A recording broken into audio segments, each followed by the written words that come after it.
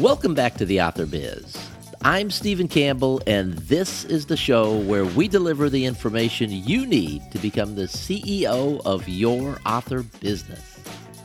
Today's show is about creating a fictional world in which you and other authors can write and publish books.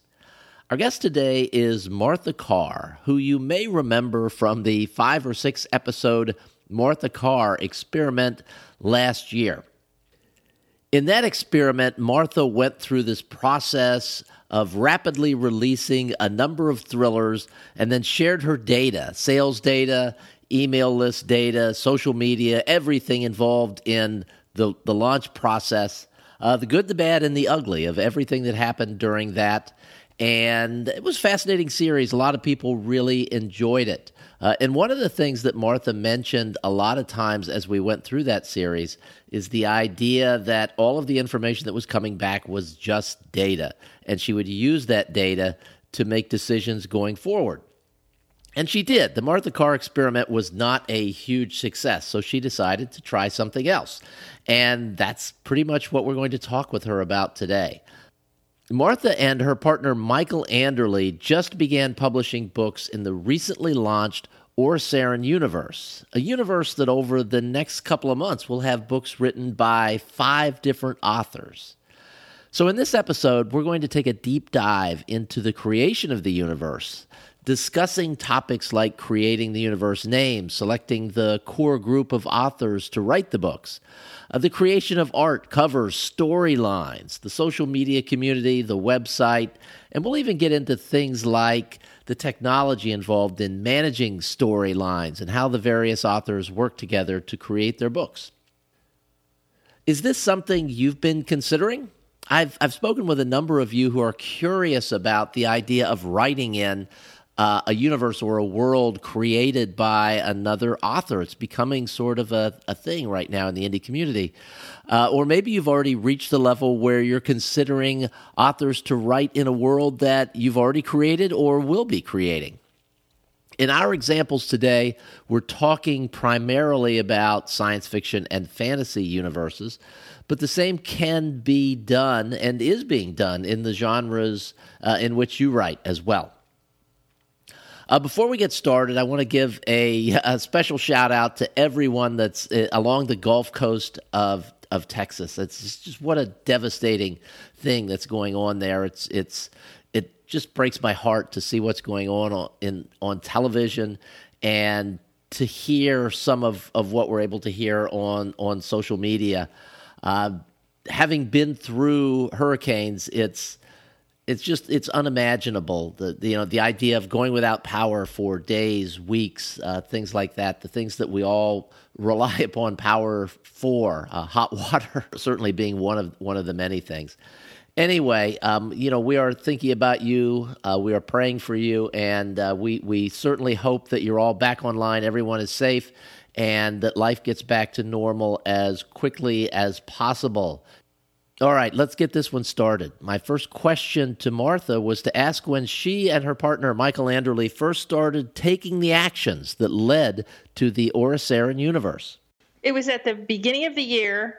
I was talking to Michael about what to do next, and he called me back, and I had mentioned to him that I have successfully ghostwritten some books for other people. We had just been talking in general about that, and I said I was quite good at imitating other people's speech patterns, so that's a good ghostwriter. You shouldn't know they were ever there, and people should be telling the person, "Man, I didn't know you could write." And so he called me back and said, "Would you be interested in writing some books together in urban fantasy?" Because I had already told him I was interested in that. And that's kind of where it started. The funny thing is, Michael was talking about only initially, he and I just doing a few books together, and I heard universe. He claims that's what happened. I believe that. Now let's take a step back. You and I did I think it was 6 episode Martha Carr experiment thing. And one of the things you said over and over again throughout that series was it's just data.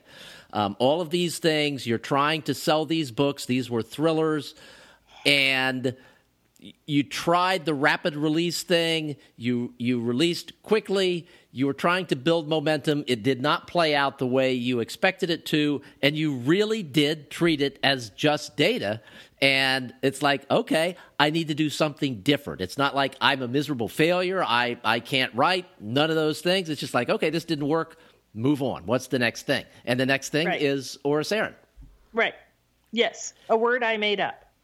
And why did you make up the word? Because that's an important part of the creation of a universe. Right. So I took a cue from Michael, who said that he made up Kurtherian for Kurtherian Gambit and looked it up to make sure that if you Google it, it's the only thing that comes up. And so I looked for a word with a softer sound that sounded like elves might live there. And if you search it in Google, it was the only word that came up.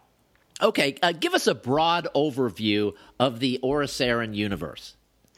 It is in a dimension that rotates close to Earth every 25,800 years, and it has magic that emanates from its core at such a high level that that's pretty much how the planet operates.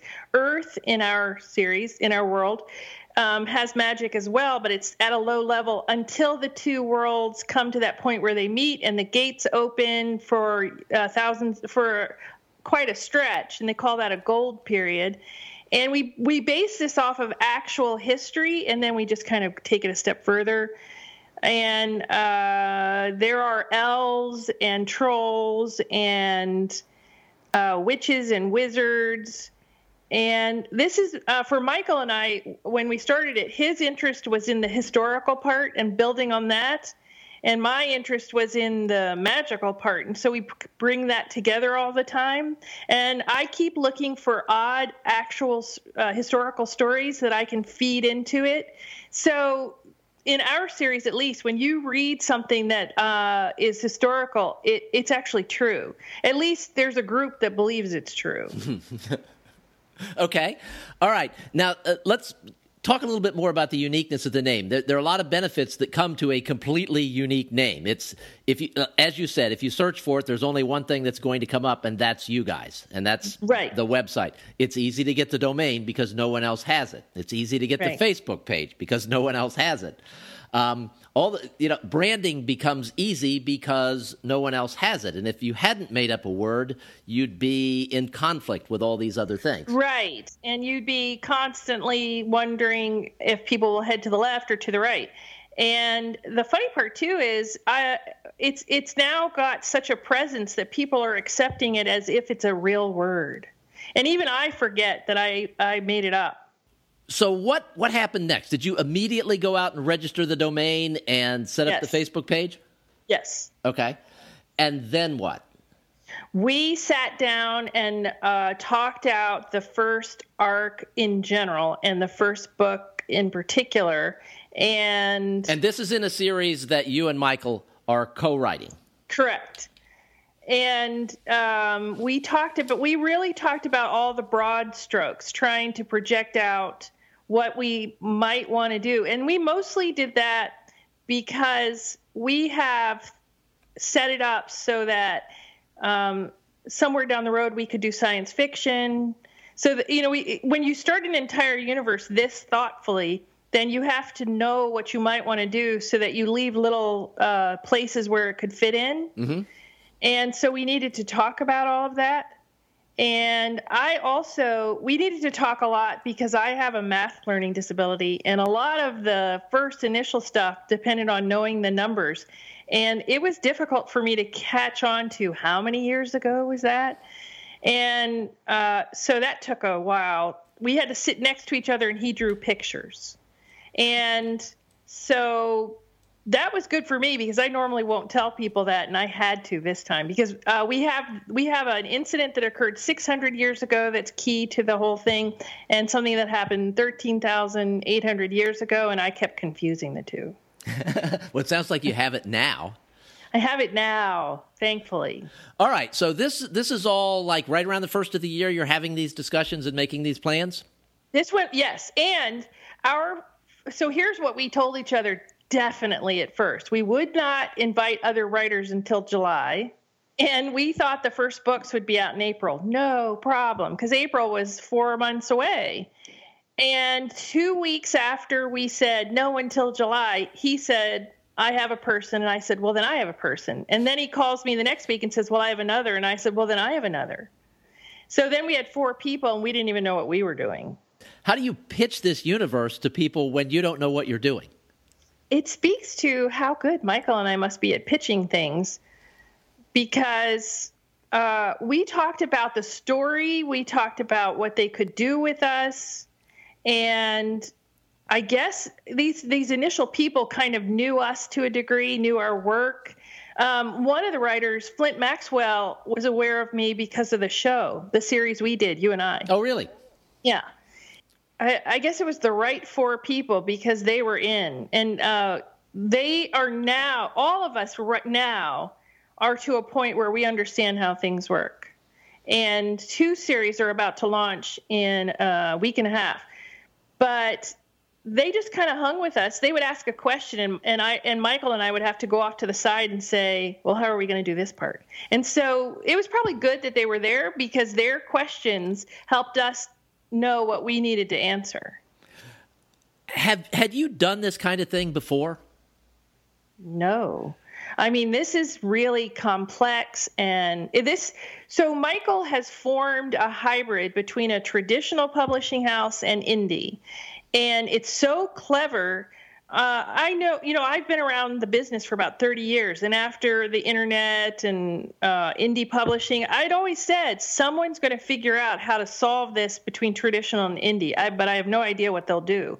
And Michael has solved it. But it's funny, too, that he is dominating, for example, the sci-fi categories, and I believe he's about to dominate the urban fantasy with LMBPN, the publishing. No one's noticed. So what he's done is he's made a 21st century publishing house where the author thrives as well, and the author can even create their own little tiny franchise. It's amazing. Yes, and again, that's LMBPN Publishing. There's a website for that and everything, but 99.9% of the people listening to this show have never heard of that before. And it is, if you do a search on that at Amazon, you'll see a number of books, but most people a large number.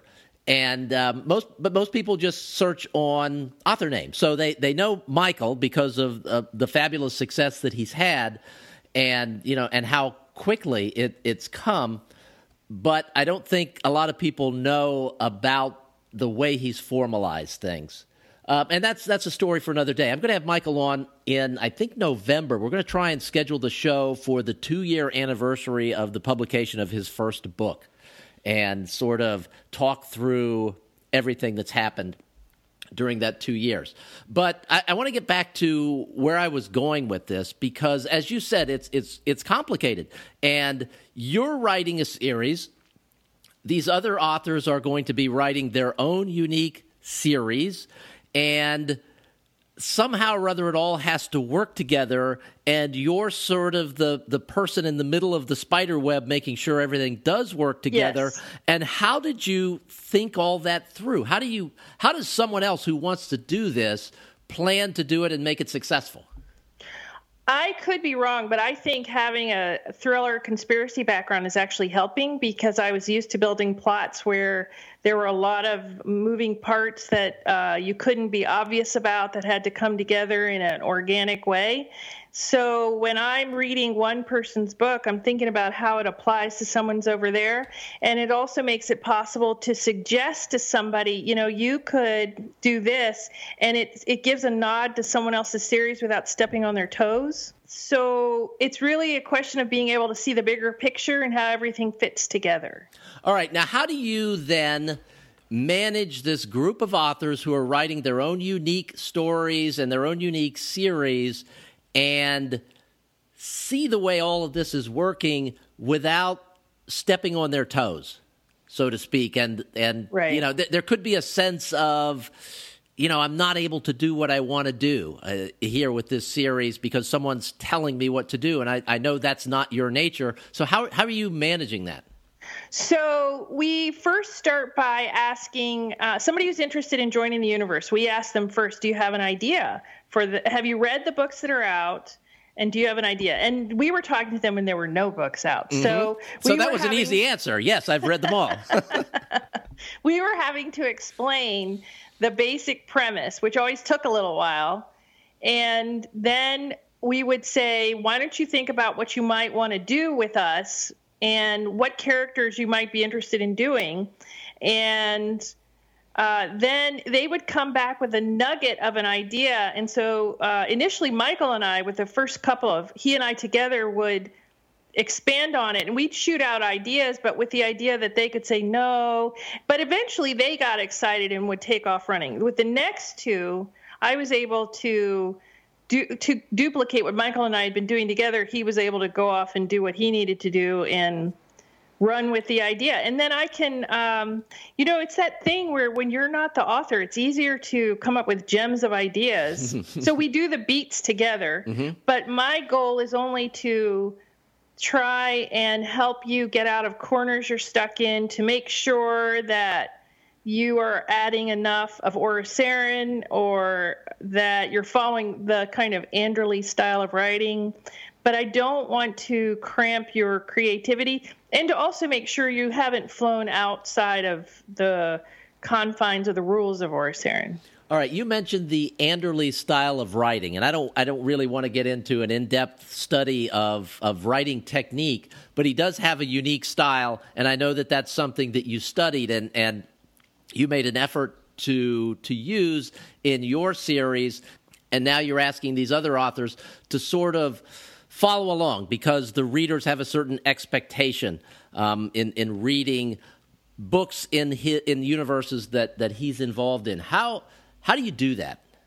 So I think it goes beyond his universe. I think it's a style of writing that people who read rapidly like. And I think that's why he has become a success that he is because he was one of those readers, and that's the style he likes.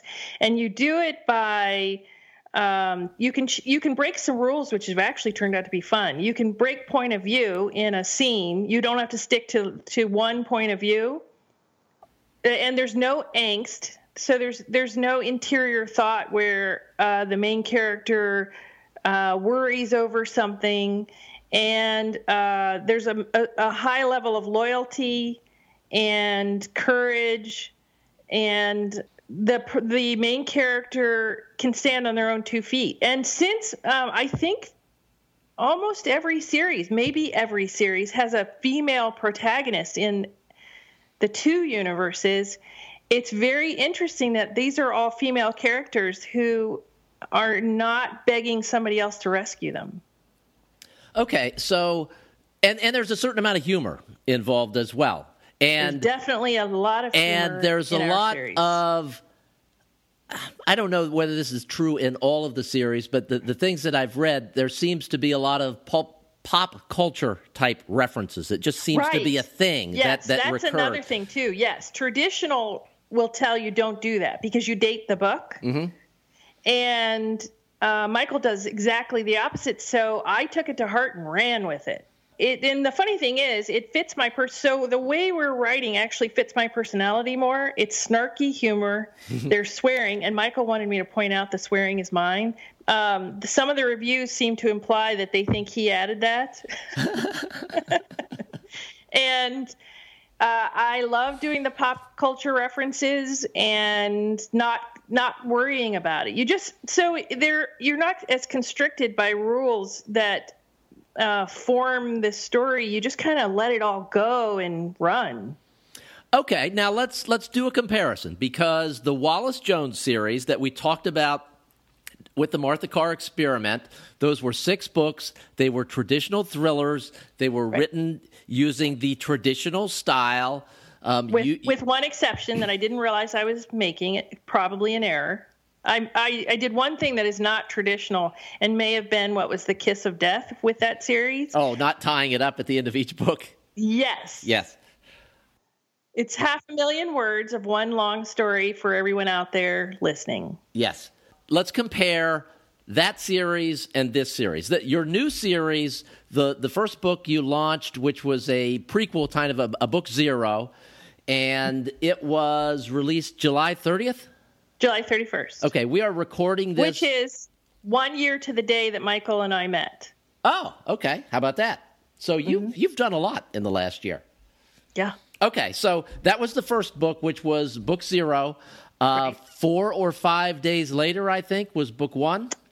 August 3rd was book one. Yes. So okay, and then a week, 2 weeks later, 2 weeks? August 14th. Okay, was book two, and book three is coming. This show's going to go out on Monday, and I think your book's coming out on the Wednesday. The new book's coming out on Wednesday. So correct, August 30th. 3 books in essentially 30 days, 3 full-length novels plus the prequel, the book zero. And how much revenue did the 6-book Wallace Jones make so far this month? What's the revenue? $154 and change. Each book? No, together, all together. Okay, I set you up for that one because I knew that ahead of time. All right, now, Ora Sarin, I like to actually see the numbers, so I have the numbers sitting in front of me out of Book Report or whatever it is. And what's the total revenue through yesterday for the 3 books that are out, the book zero and 1 and 2? Really, 2.5 books that are out. Yeah. Because one is permanently 99 cents. Mm-hmm. And the total is, I think, $10,400. Am I right? $10,554.94. There you go. That's as of yesterday. Probably if you were going to extrapolate that out between now and the end of the month, not counting revenue from the new book, you'll probably be around $12,000 for the first month in this new series. And Wallace Jones might get to $160. So you used the data that you learned. You made a massive pivot, and things are going a little bit better in this new universe. Just a little. All right, and these are right now the only books out in the universe. Correct. Beginning in September, how many books are being released in the universe that aren't yours? 2. Okay. 2 books or 2 series? 2 series. All right. So the universe will be expanding in September, and then in October there are more. So these are the authors that I guess they all approached either you or Michael at some point earlier in the year, and their books are getting ready to come out. Correct. Okay. When you talked to them, what were the expectations what did you lead them to believe would happen from this? We made a point of saying in the beginning, we can't be sure what will happen because we couldn't, and we didn't want to set anybody up for expectations that weren't true. So we made a point of saying that over and over again. We said we will do the best we can. The benefits will be that you have a back office and that we will help you with covers and we will collaborate with you and we'll teach you this style. And we hope it will do this, but we're going to do the best we can. And it's still that way. I mean, the first book comes out on September 6th from Sarah Nofke. The second series comes out on September 8th with Abby Lynn Noor, who writes under A.L. Noor. And we'll know as they come out. We don't want to guarantee anyone anything. That's just not fair to them. Okay, but over the course of the last 8 months, you've put together the website. You will have published 4 books. There is a growing Facebook community. Sure is. That's grown seemingly very quickly. It seemed like you started it a couple of months ago, and it's a vibrant community that seems to really like the books. Yes, they seem to be ravenous about the books. And what's a nice trend is that they are starting to talk about them like they belong to them and not us. And sometimes now, too, the fans are talking to each other in the posts on Facebook. Not to me as much, but to each other. And that's all great. And we are doing fun things like people who get the troll mug because they win it on release day. We give out mugs for posting the link, are doing selfies that they send me and I post. So we're starting to do fun stuff like that too. And it's fun to see in so many reviews, where's the next book? And the book's been out for 2 days and they've already read it and they want to know where the next one is. All right, let's talk about the troll. And we're going to do this without swearing, I promise. But could you tell the sort of the backstory for how the troll came to be and how he came to have his name? It is a he, right? It is a he. And the troll is 5 inches tall and little furry and green hair, and is from Orisarin. And in the very first, in book 0, Lyra is told by a light elf named Korik that you don't rescue trolls. You don't help them because then they're attached to you forever. And she inadvertently does, and the troll follows her back to Earth. And they're tiny and mischievous, but they're also very, very loyal and protective and can grow to enormous and claw and teeth-filled size. And the troll can speak, but it's learning to speak English, and it tends to repeat the words that are said with the most emphasis, so it's a swearing little troll. And the name, how did you come up with the name? The troll also likes to eat anything, and it has no discretion. I kept having it say the word we can't say and yum, and it just struck me as funny to put them together. And then Michael read that and laughed his head off, and he said, let's name it that. And so I went back on a book that wasn't out yet and named it all over the place, and he gave it the middle name of Tiberius, which is James T. Kirk's middle name.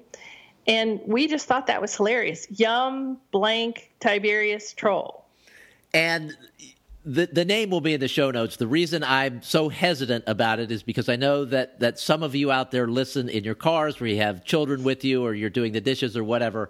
And so we want to avoid swearing on the show. But if you want to see the name, and I'll put an image of one of the coffee mugs up there as well so that you can see the little darling. And you can read the book and also learn the name that way. Yes, even better. You could read the book. It's only 99 cents for the first book. Holy cow. That's right. All right, and it's in Kindle Unlimited. And also, I do want to point out that on the release day of every book in the old Kurtherian universe and in Orisarin, the books are always 99 cents for 24 hours. So if you join the Facebook page, you'll know when release days are, and you can get full-length books for 99 cents in that 24-hour period. And that's let's emphasize that point, because there are a lot of people that watch Michael Anderle and wonder what he's doing and wonder how he's doing it and wonder how all these things work together. But one of the things he's done from the very beginning is that 24-hour period, 99-cent thing for the true fans. So the true fans can get the book for 99 cents, and he makes every possible effort to let them know that there's a new book. Get it for 99 cents, and then the next day, so it's not like some sneaky thing where you're just getting it out to a few people who can buy it and leave reviews really quick. This is blasted out over the Facebook universe, and it is for the true fans to build a library of these books. And it's something that works pretty well. And in the case of book 0, you've decided to leave it at 99 cents. It's a shorter book. It's 18,000 words. It's a nice intro to the universe. And we just wanted to do it and see what happens. And so we're using it in promotionals when book 3 comes out on Wednesday. And it's become convenient because it's priced at 99 cents.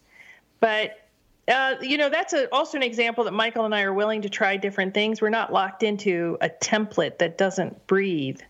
There's just some main things we stick to. And, of course, as the data comes in, you're willing to adjust.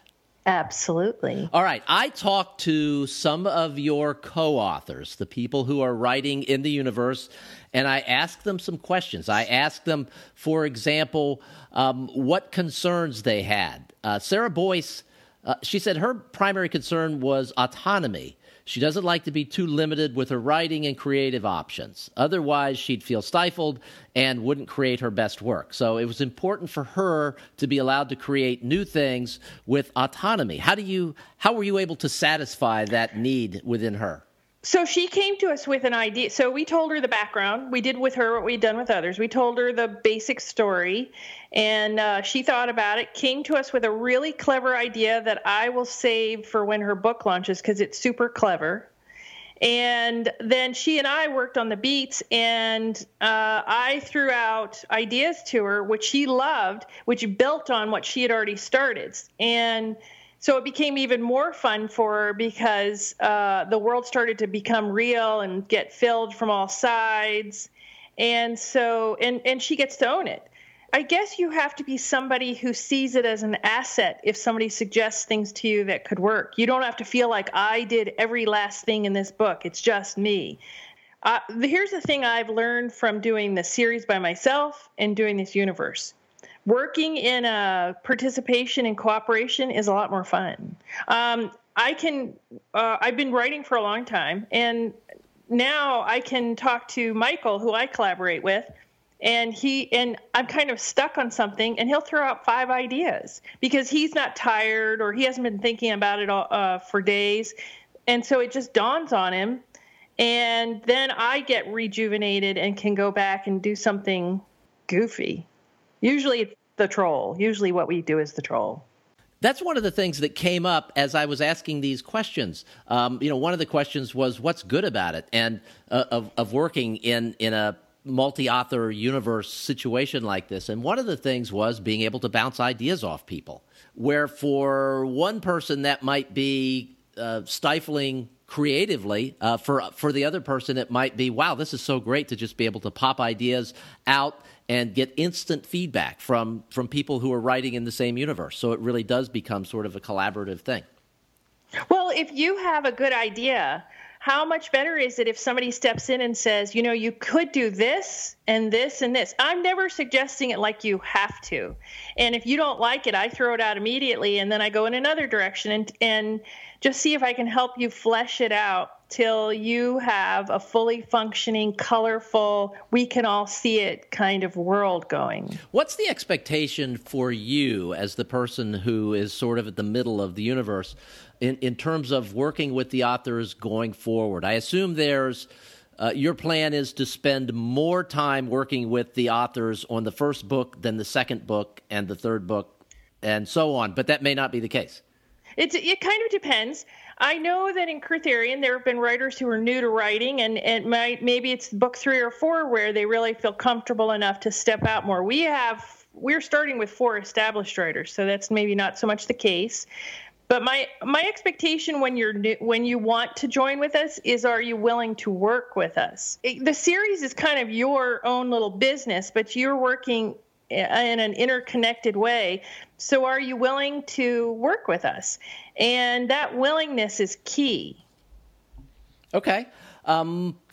Another thing that came up was expectations, and I asked you about this earlier, how you sort of set the expectations, but there are a couple different ways of looking at expectations. Sarah Boyce again said it's important that we know who's in charge of what and what their role is inside the universe. How have you sort of divvied things up inside the universe? I manage the universe for the most part because, again, Michael has an entire publishing house and an entire other universe.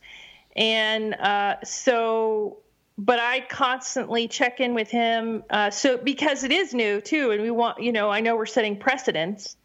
And so we want to do this together, but I do my best to manage what needs to be done. Are you there? Are you up to where you hope to be? But it's not with the idea that you have to be. So, like, for example, if you set a publishing date, another author in September, and you're finding that's kind of crushing and you need a little more time, that's fine. We have no expectation. Like a traditional publishing house, once you're locked into a pub date, you're locked in. Yes. And that is not at all the case with us. We suggest no, that's not even true. We'll tell you the most optimal way to build an audience that constantly comes back to you like they're on fire is once a month. But if your lifestyle doesn't support that and you need every 6 weeks or every 8 weeks, then that's the reality. and you can still work with us. So so we really are trying to have a certain amount of trust that everything's going to work out fine, and that's how I approach each author. And like, for example, Michael generally does the typesetting for the ebooks, as you know, but Sarah Boyce wants to do it herself, and we said fine. And I personally have had the experience more than once of thinking I ought to, because I co-created this with Michael. I should be carrying my weight. I'll do this. And Michael will say, why are you doing that? And then I realized, oh, okay, yeah, all right. I can delegate that and let it go. And he's right. And so it's been a huge learning curve for me to become comfortable with not doing everything. And because you have a group of established authors in there, they all bring their own strengths and experiences as a group. Do you have people, for example, who are like really good with Facebook ads, or like you mentioned the one author who wanted to do her own typesetting, things like that? Are you taking advantage of those skills inside the universe for the good of all? We definitely are. Sarah Boyce, who writes under SM Boyce, she is doing a side role as well as author in doing the social media for us, and she's extremely well organized and very knowledgeable on that. And so it will help us be consistent and make sure that we are constantly trying to grow the audience. Abby Lynn Noor, who writes under A.L. Noor, her previous background is in branding, and so we've asked her a lot of questions. So there's no to a large degree, we're all fellows among fellows, I guess is the best way to say it. No, there's nobody better than, less than. And if you have a good idea and today's your first day of writing, we still want to hear your idea, and there's a good chance we'll do it if we can. Okay. Abby Lynn Noor also mentioned, in terms of expectations, the secret of collaborating successfully lies in setting honest and realistic expectations on all sides. And it seems like that's something you've been able to do. Well, they're all still here, so I guess so. Yes. Another question I asked was, what's the appeal of writing in a new universe?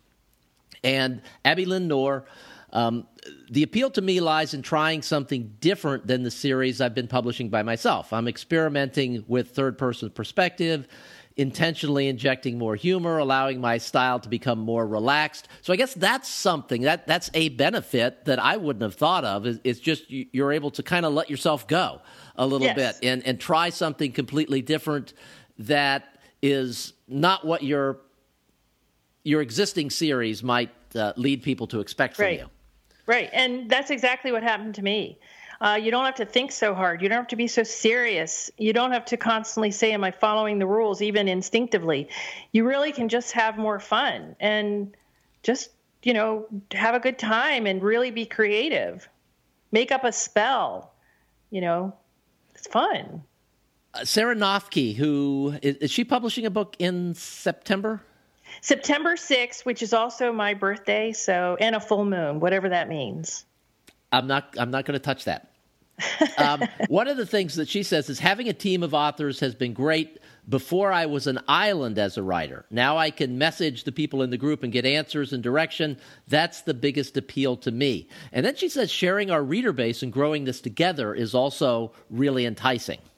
So because you're bringing in 4 authors with 4 established reader bases, that's something that you can utilize to help to build the universe. And also because Flint Maxwell's books are doing quite well, and he writes zombie books. And we found a way to fit him into the universe. You'll just have to see how, without going weird. And Sarah Noffke's books are more fantasy than urban fantasy, and she has a following. And Abby Lynn's got quite a nice following, and she's been writing in succeeding in young adult. And so you can see where they're all in the fantasy, urban fantasy realm, but it's everybody's going to start to get to know each other. It's really amazing what can happen when you're willing to share.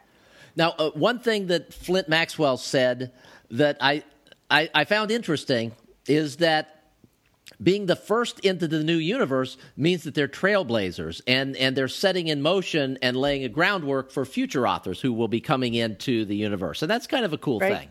That is a cool thing, right? And I think it's cool that Michael led by example, and I followed his example, that we were more than okay with letting them do that. I was having a conversation with Abby Lynn today about Troublesome Prison, and realized that whoever is going to run Troublesome Prison, we had talked about it briefly, but it hasn't been set in stone, and so she's going to get to do that. And then everybody else who might use that prison will have to follow her rules, and that's kind of fun. She was very delighted to be able to think of something hideous. Mm-hmm. Now, when you say I was talking with Abby Lynn today, are you like actually on the phone, or are you using Skype? What kind of technology do you use? Because you've got these writers are all around the world, and you're communicating. So what do you use to do that? So we use Skype, and we use Slack, mostly Slack. When I say talking, we were going back and forth in Slack. Okay. And we also use Zoom. Okay. Yeah, Zoom is, for people that don't know, Zoom is like a video conferencing system. It's super easy to use, and it allows you to record things, and I think you're using it for some training purposes as well.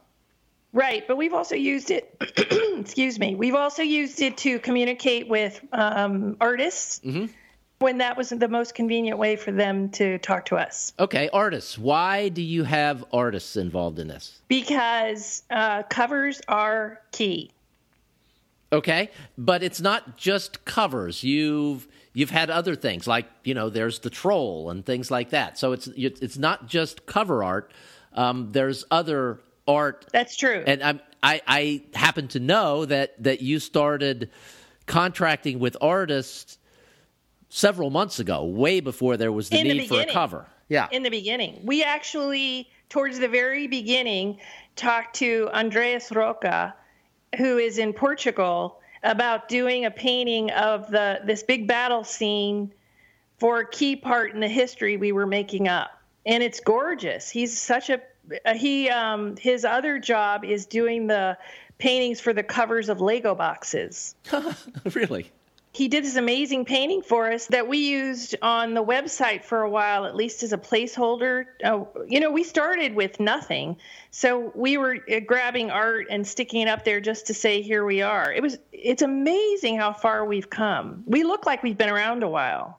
Another thing that we've talked about a couple of times is the idea of keeping all the storyline straight and managing all of that. Are you using some technology for that? We are. We're using Story Shop, and we started that at the beginning. And it's even helpful for me when I'm on book 3 to go back and remember what I named something and how it works. And it makes it easier for me to make sure to go back and use some small detail from another book. It just makes it more fun for the reader to see it pop up again. This way, too, new writers will be able to go in and mine the fields of insects or places, and they'll be able to tell what's already been done and where can they add. And before anybody puts anything in Story Shop, they come to me so that I can say that already conflicts with what someone else is doing. You need to adjust this. And it's a Bible. We call it the Bible. Okay. Now, I've heard the name Story Shop. I know it's from Sean Platt, Johnny Truitt, and David Wright, the Sterling and Stone guys, but I don't know what it does. I've never used it. Can you sort of describe it? Sure. So you have a place for elements and you have a place for characters. And then you can connect the elements and characters amongst themselves with keywords so that if you're looking up, if you want to know what was in the Lyra Chronicles, that's one way. Or if you want to just know who's related to Lyra herself, there's connections that way. If you want to know where these particular insects were used, you can look up that. In other words, there's a lot of interconnectivity, so you don't have to do the hunting yourself. And it will give you the relationships within the stories. And it just makes it all a lot easier. And you can also add a picture. And we often add pictures of the way if you're the original, you add the picture. And it gives the next person a visual idea, too, of what you had in mind. Okay, and this is like a web-based thing, right? It's a web-based service that's yes. It's not free. It's a paid service.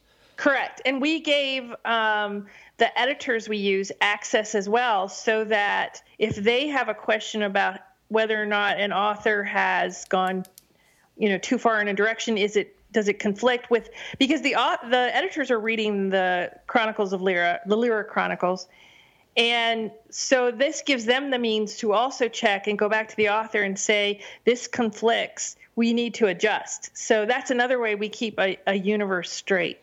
We anticipate having a lot of authors at some point, so we knew from day one we needed a way to help everybody know what was happening. You've been doing this since the beginning of the year. It's Yes. been an education for you, and we've sort of laid out what you have done. If you were starting over today, would you do any of it differently? No, I wouldn't do any of it differently. I don't think that's possible, because I came at this with no real understanding, and I knew it. So the only thing I could do was just keep going and put one foot in front of the other, and make sure I was having fun along the way, because there was always the possibility this would do what Wallace Jones did and go plop. Mm-hmm.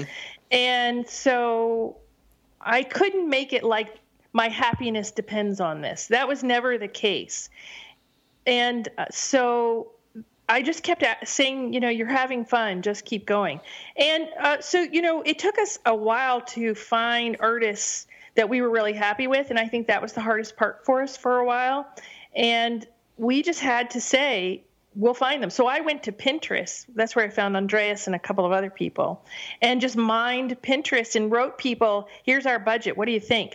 And the funny part, too, is people worked with our budget. I asked people who normally get paid more by large corporations, and they agreed to do fun stuff with us.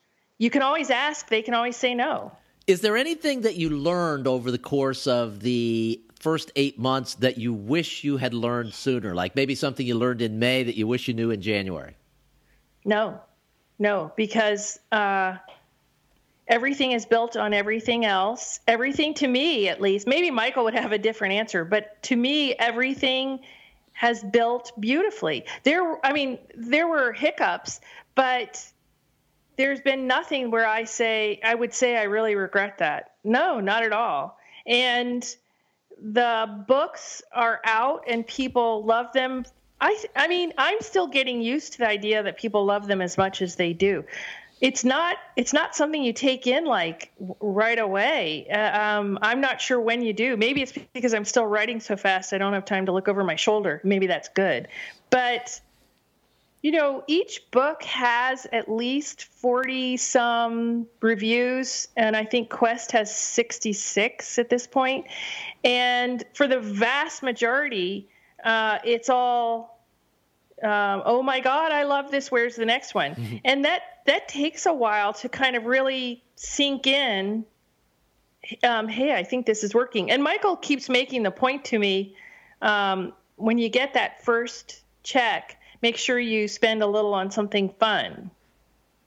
And he's right. It can, you can get so focused on, okay, I need to get the next one out, and I need to help these authors, because I really do. Michael and I both really want to see them succeed wildly too, that you lose the idea of celebrating, which is why I purposely held a party a couple weeks ago to celebrate the new series. And Michael came, and some other 20 books to 50K people came, and neighbors. And it was just a potluck. And we all stood around and said, yay. And it was just to make sure there was a moment of celebration. Mm-hmm.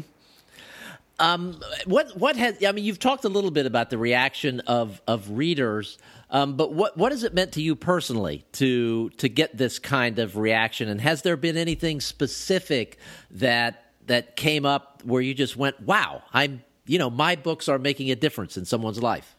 Yeah.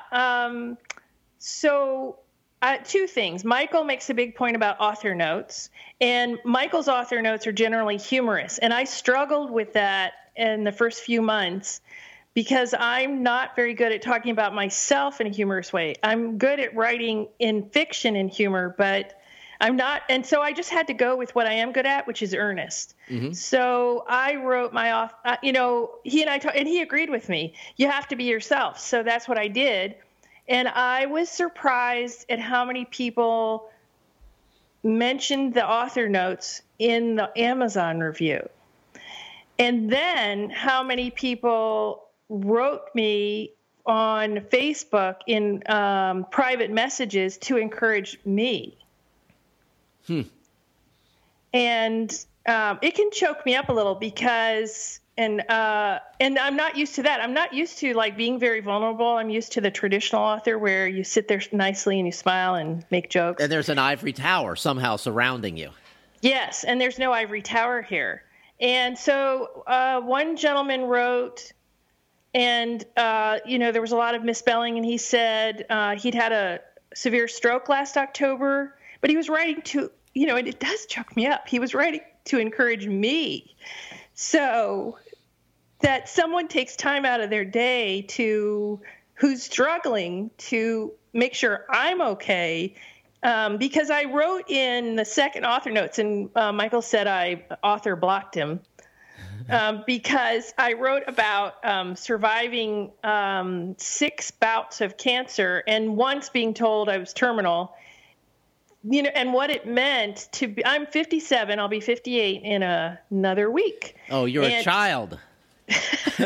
As long as you're in the room. Yes. Yes. And in the LMBPN stratosphere, as long as you're in the room. Otherwise, I'm the oldest. The other thing that surprised me about the readers, because these books are very funny. They are. They're very funny. They weren't meant to make you think that hard, and they're meant to be fun. I am, to this day, very surprised at how many people write, I'm having a really hard week. This book really helped. Or a private message that said, this person, it was a private message, so I won't say any details, but they are going through a really rough time, and they said the only way they sleep at night is by reading these books. Well, what's better than that? Yeah. And, you mentioned you started this out by talking about the author notes, and it's something that Michael started doing way back with the first book in the Catherian Gambit, and it's something that I see way too rarely. I mean, this is something that people should be copying, because it really connects you to readers in a way that nothing else can. I mean, it's more than the story. It's just like what you said. And, you were vulnerable and you took a risk in doing this, and all of a sudden people feel like they know you and they want to support you. And it wasn't done for that purpose. It was done because that's what you wanted to do with the author notes. But now you are building this real community, and people look at the Catherian Gambit community and just say, that's crazy. No one could replicate that. It's just, it's a one in a million things. It's a one in a million thing, but people are replicating it. People are doing the same things and using things like the author notes as a way of connecting at a deeper level with an audience and being there to respond to their messages and things. Yeah. And I guess that's probably one of the reasons that the Orosarian community is being built so quickly, and it's just going to grow even larger as the more books and more author notes and more great stories come along. Yeah. And I'll point something out too. So I looked at my Catherian cousins at who seemed to be more easily connecting to their readers and why. And it was the people who were being their most genuine self. Some people are funny, some people are sincere. It's not that they were being the exact same. It's that they were willing to be vulnerable. And like I said, that's not normally my strong suit in crowds. And so I had to make a conscious decision it actually has taken me practice to do it. And it's been really rewarding to see what happens. So I keep having to treat it as if I was talking to a friend, and they've become friends. So what's the expectation, the author expectation? 1 book, 2 books, 3 books, if someone comes into your universe? That's a great question. So we set it up so that we do it in 12-book arcs, or 12-book kind of large arc, and then 3 smaller 4-book arcs, so that if you do 4 books and it really is not doing what you hoped, you did something complete where the readers who do like it don't feel like they were dropped off suddenly. And it's more bite-sized, so you plan out a smaller arc that's only 4 books long, and then you start another arc that's 4 books long, and you just keep going as long as you like it as the author and the readers are responding. Okay. All right. So it could be anywhere then from 4 to 12 and presumably beyond if somebody's series absolutely just crushes it. Yeah. I think Michael Anderle just released book 18. Yes. And, if you look at the back of the books, it lists the books all the way out to 21. So who knows what's going to happen after that. There you go. Martha, is there anything that I should have asked you that I didn't? No, I think we covered it. Oh, there is one thing I do want to add. Especially if you've been writing for a while, you've got an idea of what you think works, what you think doesn't. And I made a conscious decision when Michael asked me to do this that I would put that to the side. And I would do whatever he was doing and not ask myself, well, how could we do it better? And there were lots of days where it's like an instant thing where you can feel it, where you can let your brain go, well, what about this? And I just refused to do it, and I'd say, okay, and I'd go and do it. And that means that I trusted that somewhere in the future that I couldn't see yet, it would all turn out okay. And I think that is key. So our first book came out on July 31st, 1 year to the day when we met. On the day we met, we've said before, there were 90 authors in the room, 90 authors.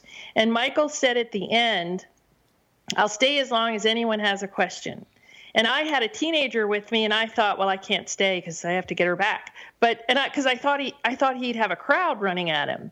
I turned around and noticed there were 2 people. And I said, I'll be right back. And I went up there and talked to him. And I heard other people leaving saying, it can't be done. He doesn't know what he's talking about. Basically, that was kind of the thing. Or I've got my own way of doing it.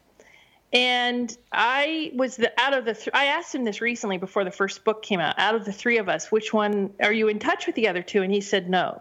So I just want to say, if you are struggling, if you feel like people like your books, why aren't they selling? I would suggest that you find someone who is succeeding and drop the idea you know anything and that it's a reflection of you. I never thought it was a reflection of me. I always thought it's like the data. I hadn't found the right path yet, and I was willing to stop trying to do it all myself and just follow behind somebody and be humble. I mean, the number of times Michael has said, why are you doing that? Are quite a few.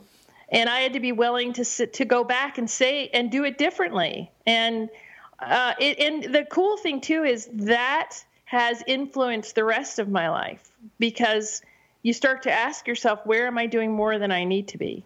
Where could I be more cooperative?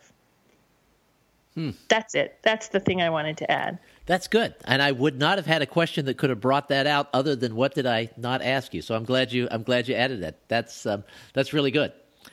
Martha, you've got the third book, the third full-length novel is coming out on Wednesday. What's the title and where can people get it?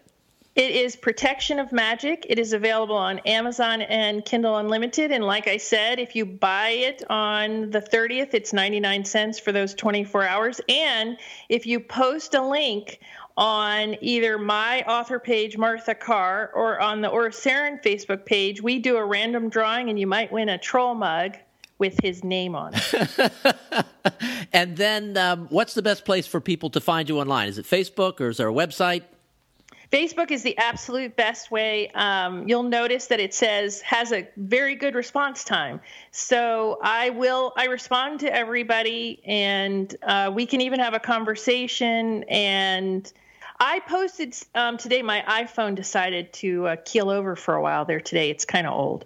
And I posted just some post about people keep asking what I'm going to do with the money at first, and I said pay off debt, all that cancer stuff.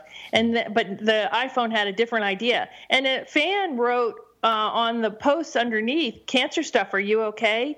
Again. And so she clearly had read the author notes and was concerned. And I was really touched that somebody noticed and was worried because they feel like we know each other. And the weird thing is, I feel like I know them now, too. So Michael and I have talked about, I have this idea in next August or September, we're going to try and do a fan day where we actually are going to gather in one place where the fans can finally meet the authors in person. We're going to see if we can put that together. And that's just because of this community we've built. That would be fun. Now, before we leave, I want to talk old person running for a little bit. You are training for a race. Yes. And tell us about that. And you're not a lifelong runner, I take it. No, I run for a few years, I stop. Okay. I run for a few years, I stop. And also one of the operations I had for cancer, they removed a lot of the muscle in my leg, and so I had to relearn how to walk. And that cut off the running the last time. And I wear a knee brace now when I do run. And so I wanted to run a 5K, and my son, who I call the offspring all the time, he wanted to run with me. And then an author from the Cartharian side, Krishan Keller-Hanna, she wanted to run. So we're going to do a bubble run together. And I get out there, and frankly, even when I was at my top form of running, you could walk really fast next to me, and we'd be side by side. So when I'm running alone, I feel very, very fast. But I'm fully aware that when I'm in a race, what I can say to myself is there are still people behind me. And that's important. That is really important as someone who has used that himself in races. Although in a marathon, the sweeper is an honored position. You know what the sweeper is? I know what the sweeper is because I've done some biking, and my wife, when we do it together, is always the sweeper. Well, the sweeper is the very, very last runner in a marathon. And that is an honored position because if you're the sweeper, everybody else has already gone home. There's nobody probably cheering you on, except at the very end, a lot of us runners will come out and cheer you on because you didn't actually walk off the course. You kept running and finished, and you finished probably alone. The announcer's probably still there to say your name. It's just no one's there. Only a bunch of people are there to hear it.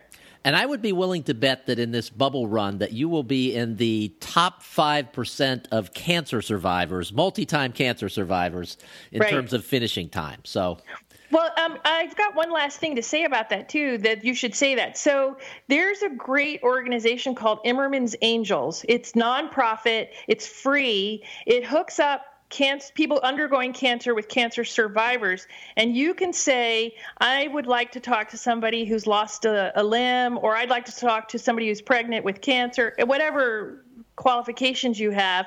And there are people, I volunteer with them now as a cancer survivor. And it's so you can have someone to talk to who's already been down the road and not talk medical stuff, just talk about how you feel without torturing your family. And family members can find someone to talk to, and it's all free. So the gentleman that they hooked me up with, he's lost a leg up to his hip, and he does triathlons and he goes through so many machinations to be able to do it and does it cheerfully. And because of my experience with him, I donate all my free audibles to the organization, and they give them to people who are undergoing cancer treatment so that they have something to do while they're sitting there getting chemo. So if you have Immerman's Angels is just such a great organization, and any chance I get to do a shout out for them, I'm thrilled to do it. All right, and I will link to that in the show notes as well. And what a great use of those free Audible codes for people, and maybe that's something other people could consider doing as well, because so many of them just languish and do nothing. Martha, it's always a pleasure to chat with you. Thank you so much for doing this. Let's do it again in 6 months and see how things have gone. Yeah, I mean, based on where we were the last time you and I talked, who knows where we'll be 6 months from now? And according to Craig Martell, in about a year and 4 months, maybe we'll be sitting in Bali and do an episode. That'll work. That'll work. All right. Thanks, everyone, for listening. We've been speaking with Martha Carr, the co-creator of the Aura Sarin universe. We will have links to everything we mentioned during the show, including Martha's new series, Immerman's Angels, and anything else I can think of to link in the show notes, as well as some covers for the new Aura Sarin world at theauthorbiz.com. Thank you so much for listening.